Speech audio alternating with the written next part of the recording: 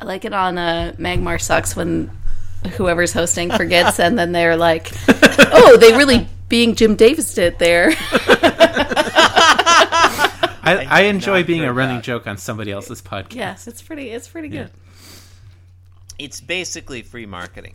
Yeah. I mean, it's their marketing being Jim Davis to their enormous audience. To their dozen of listeners. They remind me, when I listen to that podcast, it reminds me of like the nerds on Simpsons when like Homer goes back to college. That's like who I picture. Wow. Not like in a bad way. Take that, Chris Taylor. My lips are sealed. You make me want to barf. Yield my car, shield my tie, heel, high deal, bar wheel, stop you. Jim Davis is my name.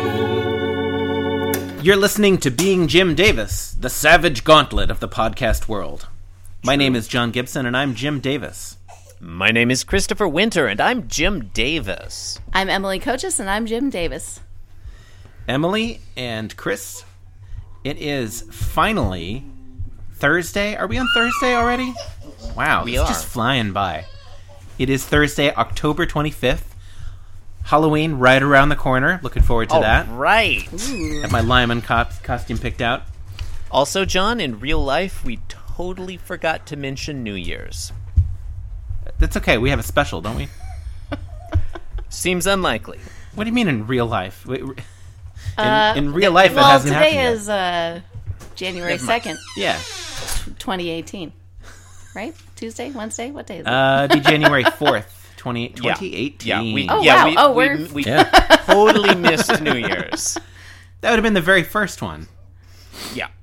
Well, I mean, look, the 491st. I don't know what you're talking about with this, all this real world stuff. I don't know what you mean. Yeah, it's definitely October. Okay. It's October 25th. It's the year of our Lord, 1979. Halloween right around the corner. It's the 494th ever Garfield strip. A rare palindrome. What? Not that rare. Right? It's like not rare at all. It's like 1 out of every 10. That's rare. What happens in this one? John, in today's Garfield, this one's actually kind of funny. Oh, looking forward to this. I said kinda. Oh, okay. Well, start off with panel 1, I guess. Uh-huh. In panel 1, Garfield and John and Lyman are sitting at a counter together. Mm-hmm. And it looks as though this is mealtime of a sort. Mm-hmm. John has a plate of human food. Garfield has a plate of Garfield food. And I like that Lyman is leaning in from the left side and appears to be looking down at John Arbuckle's food. Like John Arbuckle's looking at Garfield. It really looks like Lyman is going to grab John's food while John's not looking. yeah, like they're running some sort of He's lucky he doesn't have a whole turkey in front of him. Yeah. Yeah. Garfield and Lyman have got another scam going. I think so. John says to Garfield, and really like up in his face, he says, "For the last time, no, Garfield." Panel 1 name drop.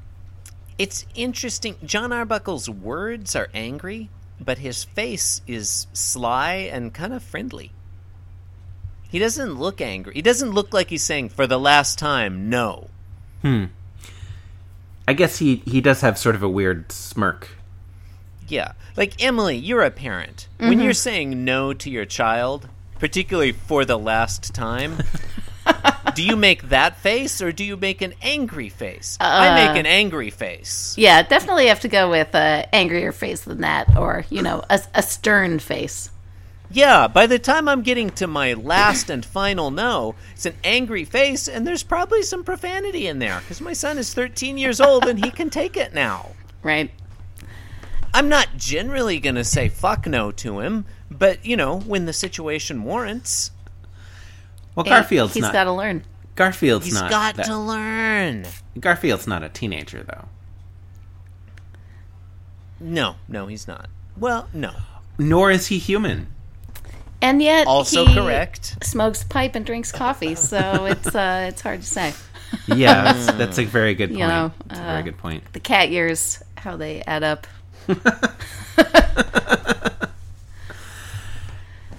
But in panel 2, Lyman says, "What's the problem?" And now we see that Lyman also has a plate in front of him. And either John or Lyman, I would be guessing Lyman from the placement of the glass, has a glass of milk or water in front of him. Looks like milk. Yeah, the camera You'd guess Lyman? No, from the actually, placement? I would guess John. I take it back. Yeah. I think proper dining etiquette. Yeah, because it's like would above have his it, knife. Yeah, or- would have it on the right side. Is that right? Yes. And if there's one thing that John Arbuckle has always adhered to rigidly, it's proper dining etiquette. You know what strikes me about panel 2? There's something virtually unheard of in Garfield lore, is that not only does John Arbuckle have a plate of food, he also has a fork. Oh. It's usually no implements whatsoever. Like Lyman doesn't have a fork. Yeah, he's getting ready to pick it up too. Yeah, he's going for it. That fork was not visible in panel 1. I guess his arm was covered. His hand is hovering over that fork like a gunslinger at a shootout.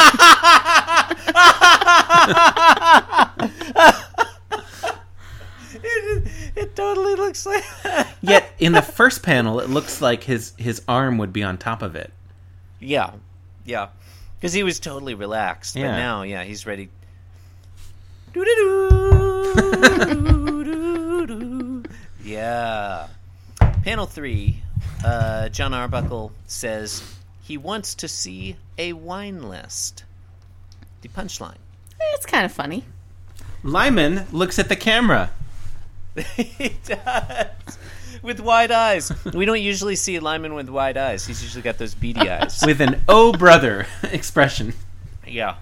I wish Lyman were saying... Can you believe these two? I wish Lyman were saying, "Oh, brother." That would be great.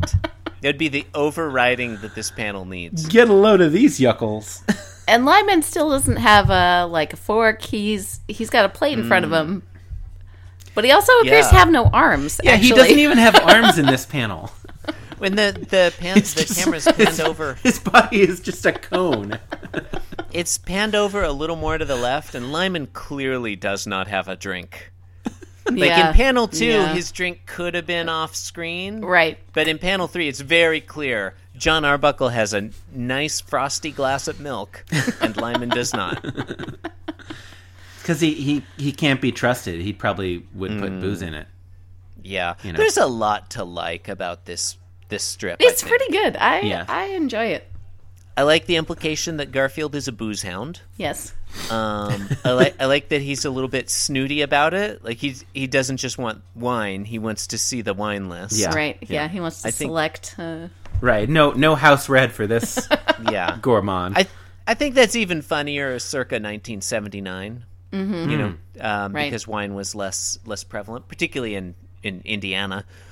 I like that Lyman's dinner and John Arbuckle's dinner are subtly different. They both have mashed potatoes, but John Arbuckle has peas, whereas Lyman has, what is that brown patty? I would guess a steak or something of that nature. Yeah, like a meatloaf or something, maybe? This kind of That's goes back to the previous strip with Garfield calling out the gunk in his cat food. Like maybe Jim Davis is a little more keen on healthy eating than would have been suspected. Panel 4, Lyman reading the box of the that the meat came in. Lyman whips out the Whole Earth catalog. I can totally see Lyman reading the Whole Earth catalog. Yeah, I 100%. yeah, that's a pretty good one. Lyman is going to like those 1970s equivalents of Whole Foods before Whole Foods was corporate and buying like goat milk and stuff. Uh-huh. I can definitely see that. Those like early iterations of rice-based fake milks. Are you saying goat milk is that's pretentious? Because I just bought some today. I mean, It's good. I'm saying I it love was goat milk. pretentious in 1979. It's really good. Hey, look, I'm not criticizing goat milk. And I don't think pretentious was even what I was going for. Asking to see the wine list is pretentious. Lyman is more like a crunchy.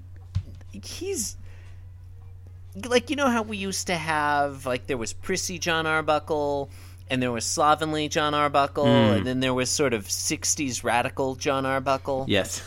I feel like Lyman is like a leftover hanger-on from John Arbuckle's hippie phase. And like that John makes sense. Arbuckle is starting to get his shit together. Like he's got a house and 2 plates and a fork. He only owns 1 fork.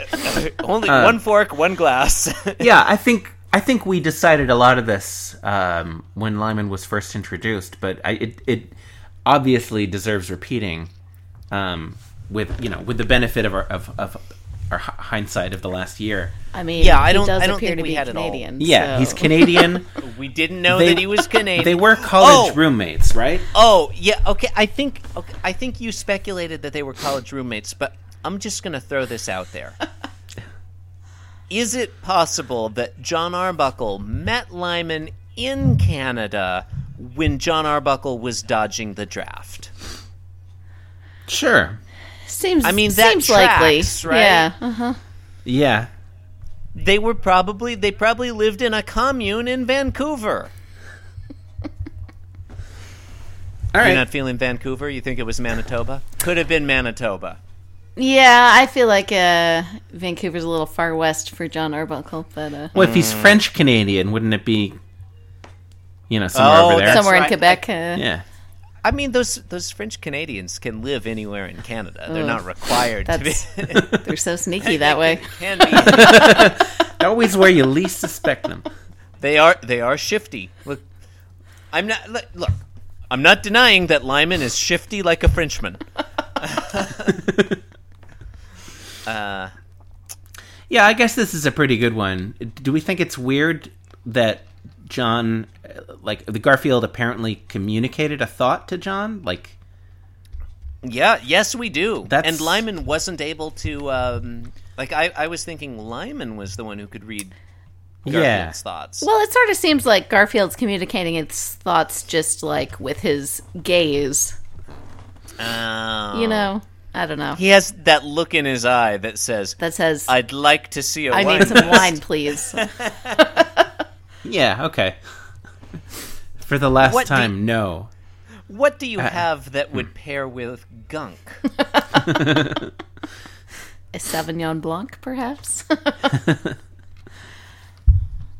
Yeah. No, this is a good one. I think this might be strip of the week. Yeah, it's in the running. Yeah, I think it's definitely there so far. Did I host this one? You did. Yeah, I'm just going to, again, just waiting for you to end the program. You've been listening to Being Jim Davis. Done in under 30 minutes or your money back. God, we're going to have to give so much money back. It's okay. No one's given us any Why money. would you promise that? It's okay. You can support the program by leaving us a review on iTunes or the podcast machine of your choice. You might not support the blog and website, beingjimdavis.com. You can do things there. You can also follow us on Twitter at beingjimdavis. You can follow me at Inscrutable Taco. And I'm at the Chris Winter. And I'm Emily Coates. I.am.worst on Instagram. I only post photos of my feet. Sorry. Chris, you're embarrassing yourself. Right? Every time you that's do that, the point of the podcast, though. right? every time you do that, you're secretly embarrassed. You just don't know it. I'm so embarrassed. Drowning weight of solipsism, baby.